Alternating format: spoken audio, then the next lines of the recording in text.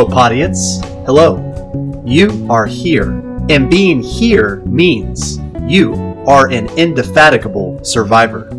You have survived the strangulation of the metaphorical white-collar noose you sometimes feel yourself cinched in when the pressure tightens.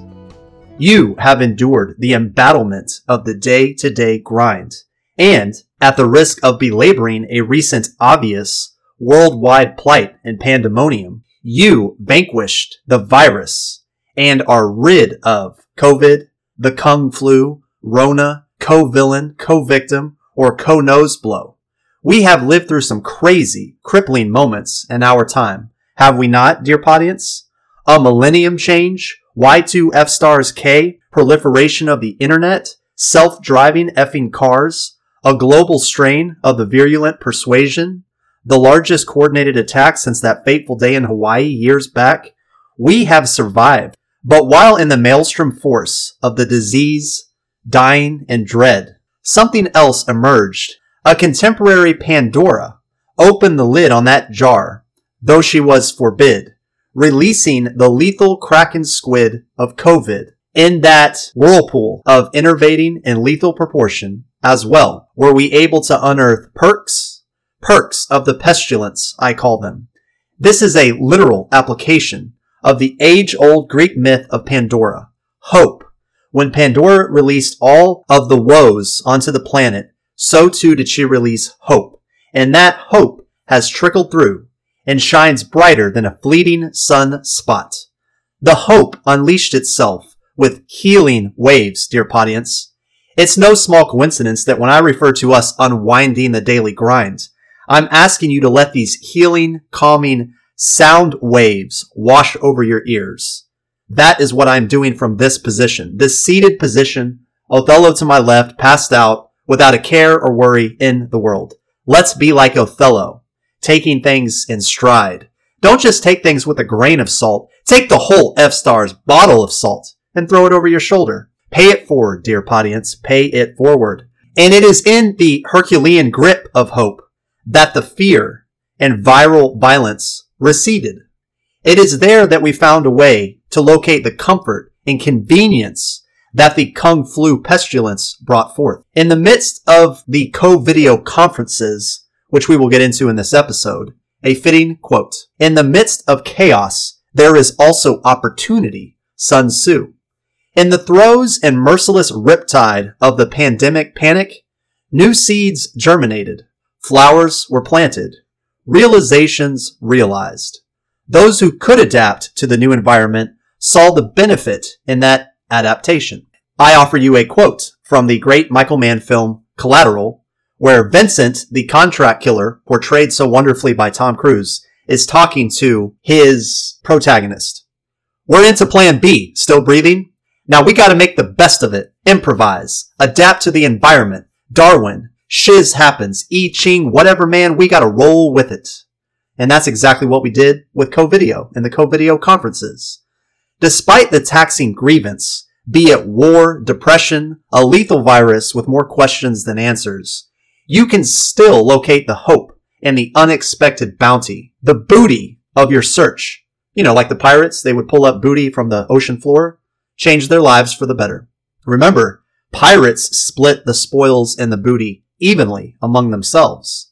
There was a certain honor to be found with the pirates of yore. I am reminded of a scene in that great World War II drama show, Band of Brothers, which follows the 101st Airborne Division through the European theater of war. Now, Band of Brothers was 10 episodes, and each episode was anywhere from an hour to an hour and a half long. And of that entire show, I believe this dialogue was the best, most memorable, most climactic, and just absolutely fantastic. You've got two soldiers. You've got Ronald Spears and you've got Carwood Lipton. Now, Ronald Spears is a tough hombre and he kicks a lot of butt. But there's a reputation floating around the campfire that he has earned where he gave 20 German POWs, prisoners of war, cigarettes and then mowed them all down with his Thompson machine gun. That is the rumor that has been circulating among the men for many episodes and many months. Carwood Lipton is a guy who kind of had to step up and look after his own throughout several skirmishes and what they were facing in the European theater. This is the dialogue between the two. Spears asks, "What is it?" Lipton, "Nothing." "Well, I'd better get back to battalion before they disappear. You want to ask me, don't you?" Lipton says, "Ask you what, sir?" "You want to know if they're true or not, the stories about me. Did you ever notice with stories like that, everyone says they heard it from someone who was there, but then when you ask that person, they say they heard it from someone who was there? It's nothing new, really. I bet if you went back 2,000 years, you'd hear a couple of centurions standing around, yakking about how Tertius lopped off the heads of some Carthaginian prisoners." Lipton takes a moment. "Well, maybe they kept talking about it because they never heard Tertius deny it." Spears responds, "Well, maybe that's because Tertius knew there was some value to the men thinking he was the meanest, toughest son of a beastars in the whole Roman legion." And then he turns to leave the church. Lipton, "Sir, these men aren't really concerned about the stories. They're just glad to have you as our CO, that's commanding officer. They're happy to have a good leader again." Now things get really interesting between these two men. "Well, from what I've heard, they've always had one. I've been told there's always been one man these soldiers could count on. Led them into the boy jock, held them together when they had the crap shelled out of them in the woods. Every day he kept their spirits up, kept the men focused, gave them direction. All the things a good combat leader does. You don't have any idea who I'm talking about, do you?" Lipton takes a second. "No, sir." "Hell, it was you, First Sergeant. Ever since Winters made battalion, you've been the leader of Easy Company. Oh, and you're not going to be First Sergeant much longer, First Sergeant, sir. Winters put you in for a battlefield commission, and Sink approved on your behalf. You should get the official notice in a few days. Congratulations, Lieutenant." What a life-changing exchange of words. Do you think Lipton will ever be the same? Think the same? Do you think his meals will taste richer and more flavorful now? I know they will. I will actually talk about Spears sporadically on these Chemohawk sessions because he was the very definition of a great leader, and he overcame adversity, and he was someone that his men could rely on, as was Lipton. But that right there speaks to so many things. It speaks to good leadership, having faith in leadership. It's about a guy who had lost faith or lost hope or didn't even recognize the value in his own work. And Spears, in a very clever way, reminded him of his value. This is what happened to those of us who survived the COVID experience. Welcome, dear audience, you loyal listeners and sessions imbibing survivors. Welcome to Chapter 24, White Collar, Black Belt, Covideo Conferences, Mining Buried Treasure from Plagued Displeasure. Things Covideo Conferences made me think of. So you get your time off at work. How kind. How wonderful, beneficent, and magnanimous of your employer to give you time off away from them.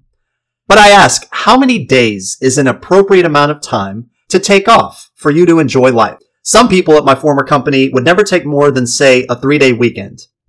Lambro, J-Dog, Clint, we were all guilty of it. Some of us had this fear that if you took off more than one day at a time, your work would pile up to an insurmountable degree, and you would never get through that stack when you got back. Isn't that sad? That your company offers you 20, 25, 30, 2 weeks, whatever amount of time off, but you know darn well that when you're off, nobody is properly looking after your matters. So when you come back, it's like you never should have taken off in the first place. But if you just take one day off, that's not enough time. Because say you take Monday off, so you have a 3-day weekend, you know that Saturday you're still in work mode. You need at least 24 to 36 hours just to decompress from the week. Now I suffer from this thing I call the Sunday night pit. That pit you get in your stomach about 4 p.m. after you've done all the laundry, you've done all the errands, and you've laid your clothes out for the subsequent week. You start getting that pit in your stomach as you know Monday morning is coming, and it's coming hard and ruthlessly, and it's coming for your throat. Is one day off enough? I say no. I say when you take your little excursions, even if it's just a staycation, make it 5 days off total. Make it a Monday, Tuesday, Wednesday, enjoy the 5-day weekend, and come back to a short week, Thursday, Friday, and then bam, you get another weekend again. Now that's just my advice, do what you like, but I'm telling you from my experience, and from what I've picked up through osmosis in my discussions with others. As far as living in the moment goes, stop videoing concerts. Stop videoing things. If you are at an event or a once-in-a-lifetime opportunity, if you're at one of your favorite concerts, or if you are on a battleship, or if you are in the middle of the woods, or if you're looking at some monument or some historical home, if you are looking at the Aurora freaking Borealis, it doesn't matter what it is. But if you are seeing the sights, maybe you take one picture. just so that you have something for the family photo album. Do not sit there during a concert and record the entire concert unless you are getting paid a salary as that videographer or something. But if you sit there and video everything while it's happening, you're doing yourself two disservices. The first is you're not truly absorbing it as it's occurring because you're looking at it through a screen. Secondly, well, and I guess it's part of the first, you then immediately post that to rub it in the face of all your friends and say, ha ha ha, look where I am and look where you're not. You're missing out and I'm winning. But you're really losing because all that time you spent videoing and editing and posting it and rubbing it in all of your friends' faces, you could have been enjoying the moment. The second disservice that you're providing yourself is you are harming the strength and the stature of your memory. If you video things and you can just constantly refer to that video or that image, you're not really causing your brain to work on the memory. You're not flexing those memory muscles. You are cheating. And in a way, eventually, you're not going to be able to remember anything. And those videos will become corrupted, and it's like it never happened. I suggest you take a photo or maybe two photos at the beginning, and then you just enjoy the effing function, and you rely on the great and stellar memory that you have been afforded, and you refer to that memory from time to time when things get quiet and things get lonely. That is the appropriate way to enjoy things in real F-Stars time. Another thought occurred to me when we were in the height of COVID and we were having those daily or weekly Covideo conferences at work. I had other lingering thoughts because I wasn't paying attention to the Covideo conferences because we had nothing to talk about. People were just volunteering all of this useless information about their personal lives. As far as knowing your worth, this is the example I thought of. Say that you are an hourly employee, or technically like hourly salary, where you're paid an annual salary, but it's contingent on you working exactly 40 hours a week every week of the year. Let's say that you're working 40 hours a week and you take a promotion as an assistant manager or a manager, and now you're having to work on average, even though you're not clocking in and clocking out, but the time is still the time. Say you're now working an extra 20 hours a week, from 40 hours a week to 60 hours a week on average. And of course, you're not getting overtime for this. It's just straight time. That pay increase better reflect your increase in output. If you were earning a salary of $60,000 a year to work 40 hours a week, and now you're a manager, and you're expected to work a minimum of 60 hours a week, if you add up all those hours, I would say that that salary increase better be at least a third, if not more like 40% of what you were earning prior. But at my former company, depending on how much money you were already earning on your annual salary, your increase in pay to then become a manager, which means you're now working 60 plus hours a week, and that work is different work. That work is more stressful. There's more deadlines. There's more expectations. But I would say on average, from what I was gathering in my research, to become a manager at my former company, if you had been an employee for quite a while beforehand, that could be as paltry as $6,000 to $8,000, maybe as much as $10,000. But that is nowhere near equitable in relation to how much output you're now responsible for. The example that I came up with was you go to a bar, you sit at a bar, and you buy one 12-ounce Corona bottle, and that costs you $4.50. Plus, you're probably going to tip the guy $1, maybe $2. So you've just paid $6+ for one 12-ounce Corona. And likely, they're not even pouring it in a frosted mug for you. All they did was take the freaking top off. But you can go on your way home from said bar and buy a 6-pack of 12-ounce Corona bottles for $7. The volume and the cost, it does not equate. It does not compute. And that is the math I'm doing in my brain. It does not make sense to buy 6 individual Corona bottles at a bar and pay $50 for them when you could just get a 6-pack of Corona near your house and have a Corona party at your house for 1/5 the cost. That is exactly the type of math I'm doing when you're offered a promotion, but your salary does not equate to the output. Things to think about. Here's a quote. I once read about a man who survived a hotel fire. He hung onto the ledge for an hour before the fire department rescued him. Afterwards, he bought the hotel, always stayed in the room. When they asked him why, he said he figured fate couldn't find him twice. Lex Luthor in Smallville. That's a very telling quote. You think about what happened with COVID, and you think about the realizations that we made about how working from home, working virtually is a real option now, and there's many benefits that come along with that.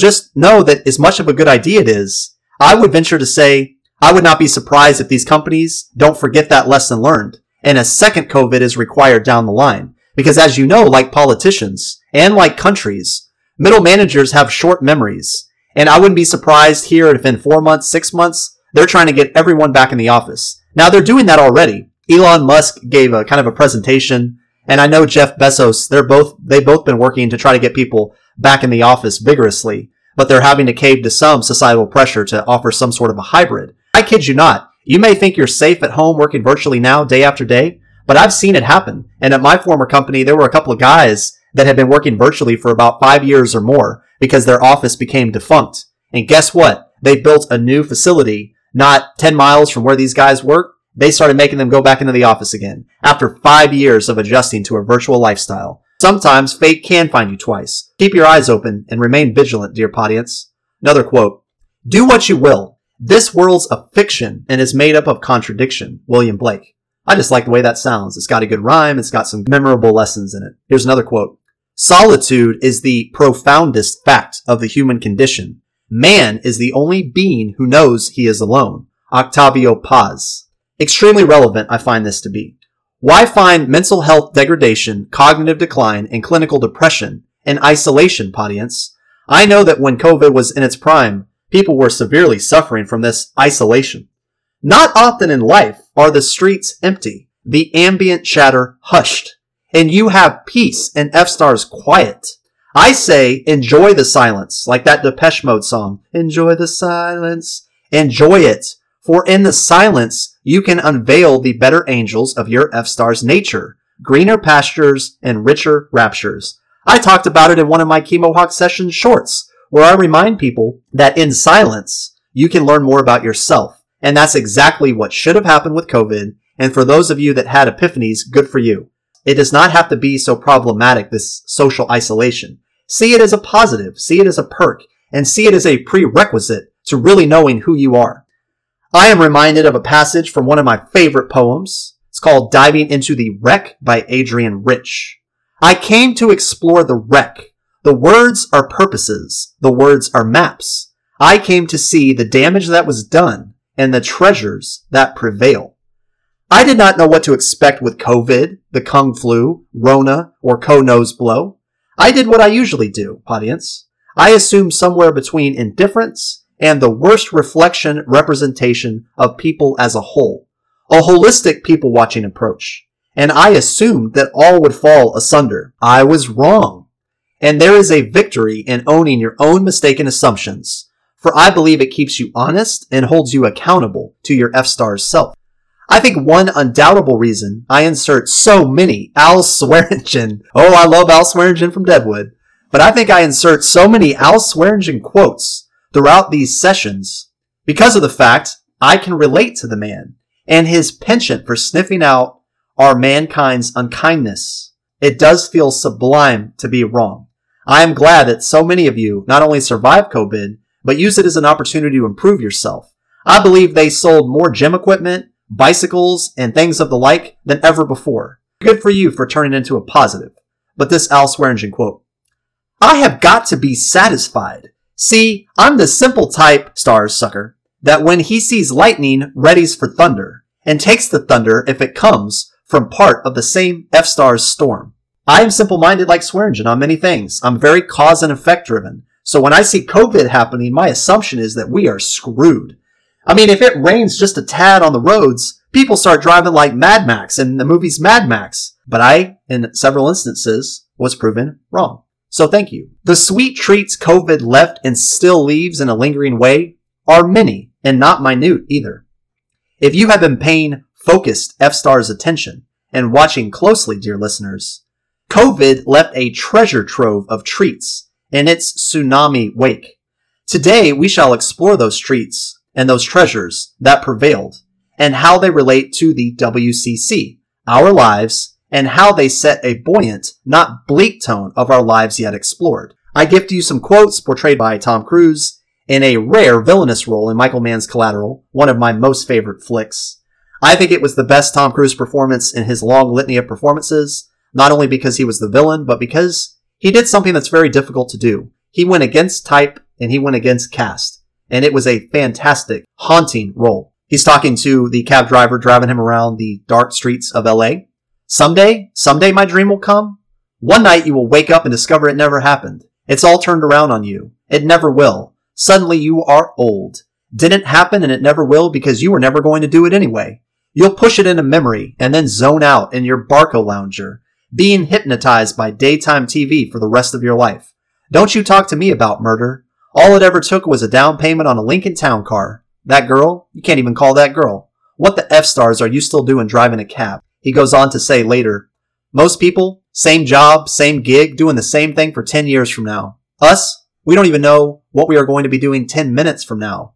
I beseech you, audience, if you are not happy at your current white-collar job, your current white-collar career, your current post, your current position, if you are not happy, get the F-stars out. Leave. Take your 401k. Take your medical benefits. Take that with you. You can negotiate your vacation time. I hear that time and time again. Well, I have 21 days at my current company. If I start another company, it will only be 2 weeks. Okay. But what vacation time is going to matter and what impact will it make in your life when you're dead? Dead from stress, dead from cardiovascular disease or heart failure, dead because you've just officially gotten to the point where you are citizen careless and you no longer care about what happens at your company because they've drained the life out of you. If you're not happy, leave.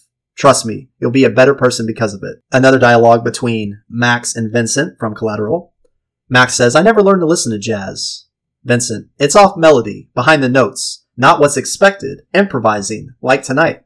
You see, with COVID and these Covideo conferences, everybody was adapting. They were improvising.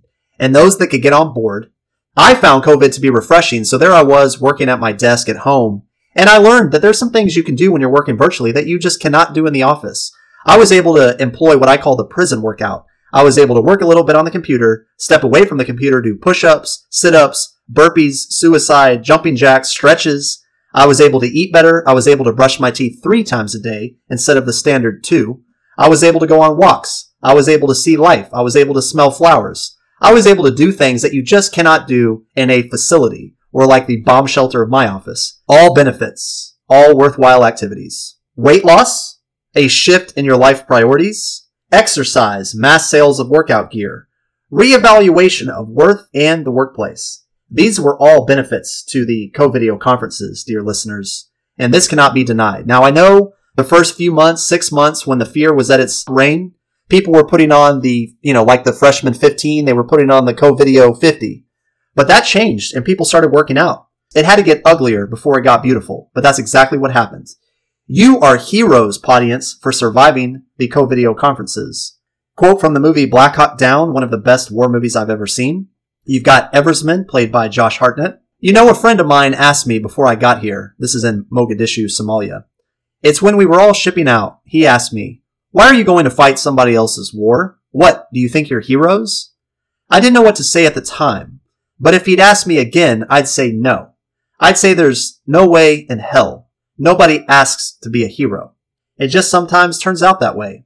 Well, you are all heroes, audience. You're heroes for surviving, and you're heroes for tuning in. And accepting that we don't always know what we're doing. And the best we can hope for is to learn some great life lessons before the cost is too steep. A little bit of research for you. These are the unexpected benefits from COVID to help you live your calling, from Kevin and K. Marie Brenfleck. Now, I cut it down a little bit, and I just am going to give you some of the taglines. But we all know the worldwide pandemic led to costly losses. I actually know people that passed away from COVID. It was no joke, and there was no punchline. It was a very serious and remains a very serious situation. In the United States alone, over 600,000 people have died. More were permanently harmed. The economy came to a halt. Students missed out on years of face-to-face schooling. Families separated, which led to isolation and loneliness, which we talked about. But what was birthed out of all of that? Number 1, the pandemic has given people time to rethink their careers and lives. I left my company in the throes of the Covideo conferences and never looked back. With the patterns of our lives and work greatly disrupted, forced lockdowns, keeping close to 70% of workers at home, many took a new look at their work lives and realized they did not care for what they saw. It created what was known as the Great Resignation, resulting in nearly 2/3 of workers looking for new jobs. Why was that happening? Research confirmed that people tend to quit their jobs after experiencing a turnover shock, a life event that precipitates self-reflection about one's job satisfaction. I am constantly alluding to self-reflection, audience, and that is the best way to chart your future course, is you have to reflect on yourself, take stock of where you are, where you're going. Number 2, many employers found that working from home produced better work results, paving the way for increased opportunities on work from home. A Harvard Business Review found that the pandemic has made people's work more effective than when they worked in the office. Yeah, no doy, because you're not sitting around the watering hole talking about your scab that you had removed at the surgeon's office. Increasing workers' focus on the tasks that really mattered, resulting in them spending 12% less time being drawn into large meetings and 9% more time interacting with customers and external partners. It allowed people to take responsibility for their own schedules and found that people will do 50% more through personal choice because they see those particular activities as being important. Now, I'm not a statistic whore. I think that statistics, unless you can show me all the data that supports it, unless you can explain what that data stream means and put it in layman's terms for my understanding, I think statistics are highly suspect. But for purposes of broad stroke arguments, I think they work. I'm just ladling out a few statistics for you, but focus on the words, not the numbers. The important thing is it led to a shift in culture. Number 3, virtual work and education have increased the technology skills and opportunities. Think about it. We had to adapt. Darwin, I Ching. We had to adapt to the new circumstance. And so in doing so, technology advanced, which has created a more comprehensive approach to working from home, students learning at home, and everything complemented everything else. Number 4, working from home, not having to commute, can provide more balance in your other callings, such as being a spouse, parent, family member, neighbor, or church member. According to the Bureau of Labor Statistics, Americans work an average of 44 hours per week, or 8.8 hours per day. Originally, if you had an 8-hour day, which I had, you would also have to factor in your commute. That could be an hour and a half each day. So you're not really working 8 hours a day, you're kind of like working 10. Because while you can listen to Chemo Hawk sessions on the road, there's still something you would probably rather be doing, like listening to Chemo Hawk sessions before you sleep, or listening to it while you're enjoying a fun workout, or eating watermelon on the shores of Tripoli or something. But the point is, the commute factored in, and when you would roll up to work stressed out because of the daily gridlock or because of the traffic grinds, that could have an impact on your day. According to a national Gallup poll, the average number is 47 hours per week, with many reporting as close to 50. But once you start working virtually, that time starts dwindling and dissipating. Gaining back a few hours a week from not commuting provides you with precious time to invest in your spouse, children, family, and friends. One of the funniest things I think I heard throughout the entire pandemic was middle managers who had families that were complaining that now they were around their sniveling, whiny brat children all the time. And the immediate place I went in my brain was, you had the F-Stars kid, and now you get to spend time with it. You should be grateful. You should be waking up every day, getting down on your hands and knees and kissing the ground, because you have been bestowed this delightful treat of getting more time with your flesh and blood foundlings. But oh no, suddenly the kids were an inconvenience. They're around all the time. They're driving them up a wall. And I'm thinking, if you're a middle manager working for an insurance company, you should already have patience, and you should already know how to deal with crisis and crises. I say be happy. But what are you going to do? Grass is always greener. Cows are always meaner, right? A tremendous, lasting dialogue took place towards the conclusion of the great dramatic sports film Moneyball between Jonah Hill playing Peter Brand and Brad Pitt playing Billy Beane. Peter Brand is showing Brad Pitt some footage from one of the underrated players. It just has a warm and philosophical feeling at the end. Peter Brand says, "The Visalia Oaks and our 240-pound catcher Jeremy Brown, who, as you know, scared to run to second base. This was in a game 6 weeks ago." He's showing him the footage. "This guy is going to start him off with a fastball. Jeremy is going to take him to deep center. Here's what's really interesting. Because Jeremy's going to do what he never does. He's going to go for it. He's going to round first base and he's going to go for it, okay?" But then on the video, Jeremy trips and falls over the base. Peter Brand, "This is all of Jeremy's nightmares coming to life." Aw, they're laughing at him. And Jeremy's about to find out why. Jeremy's about to realize that the ball went 60 feet over the fence. He hit a home run and didn't even realize it. You see, audience, sometimes great things can happen. I am weary to call them miracles, but you need to pay attention to both the terrible and the terrific, and let it all sink in. That was another Oscar rob in denying Pitt the best actor for his portrayal of Billy Beane. I'm going to read you a few snippets from one of my poems called Hope Thievery. "There is this void that despairs some. Despite their prayers, it does still come, sapping some souls, but in the end, their hearts still wildly pulsing mend the dismal place the void came from. We're told a month, and then a day, Those meant to live will find a way, breathing new life, delaying their death. Hope fills their lungs with lasting breath, keeping creeping reapers at bay. Last stanza. I write with ease, for now I know. We'll live, give more before we'll go. With age, my faith has also grown and beat this thief of hope. Don't let things like COVID or a smelly, diabolical boss get you down. You choose how you're going to perceive things, dear audience. It may be one of the only things you can control. Personal nugget time. It was a lifetime ago, but I met a girl. She had orangish hair because she was getting a lot of sun then, and as you know, the sun can have a very observable effect on the hue of your hair. She is Red Devil, and she will always be Red Devil. But I, who was just kind of figuring things out in my life, always looking for a good companion, always looking for somebody to have fun with, something possessed me to give her my business card. And on the back of my business card, I wrote my fun number, and then my phone number. I never heard from her. I got busy with life and things got in the way, but I always wondered why. Why did I get such a rejection through omission? I never heard from Red Devil, and I just was like, okay, well, not everybody accepts the Kool-Aid of falsetto prophet. I went on, and what do you know? It was about 12 months, 13 months, 18 months later, who remembers? I walk out to my work vehicle, and what do I find underneath the windshield wiper blade? Looked like a little note. I thought, oh no, somebody doesn't like the insurance company I work for that they can see branded on the side of my vehicle. Or, oh no, maybe I parked too close to the line and they left a flaming bag of doggy doo underneath the car. What does this note say? It said, my fun number, and it had a number after the colon. I had to go deep. I had to deep dive into my memory bank and think of what the significance of that was. But I ultimately figured it out.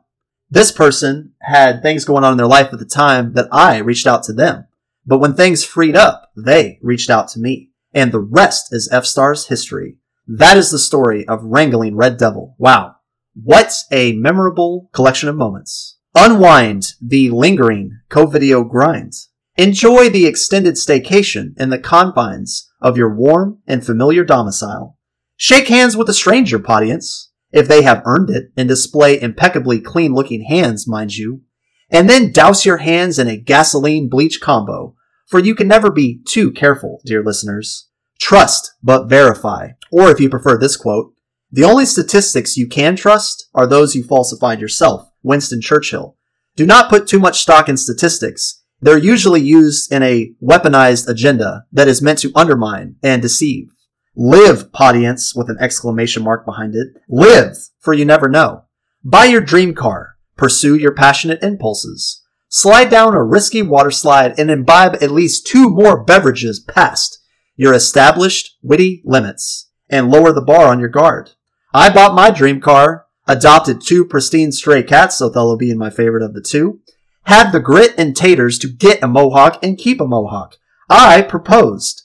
I stood the F-Stars up for myself even when I secured audience with my boss's boss's boss, and I may not have proved victorious in all administrative fronts, but I held my F-Stars own. Tune in soon for a cocktail of Chemohawk Session Slow Gin. What is Slow Gin, you ask? Slow Gin is a British red liqueur made with gin and sloes. What the F-Stars is a sloe? They're fruits from Prunus spinosa, the blackthorn plant, a relative of the plum. Now I know you know what a plum is. My boy Lambro would eat like 15 plums for breakfast out of a little zippy-locky bag. That man must have spent more time in the bathroom than a priest spends in a church. Slow Gin has an alcohol content between 15 and 30. I like an alcoholic beverage that has anywhere from 100 to 150 proof. Remain on edge and eager for your next episode, Chapter 25, White Collar, Black Belt, Melting Point of Workplace Wax, soaring safely between hot rays and cold waves. Falsetto out.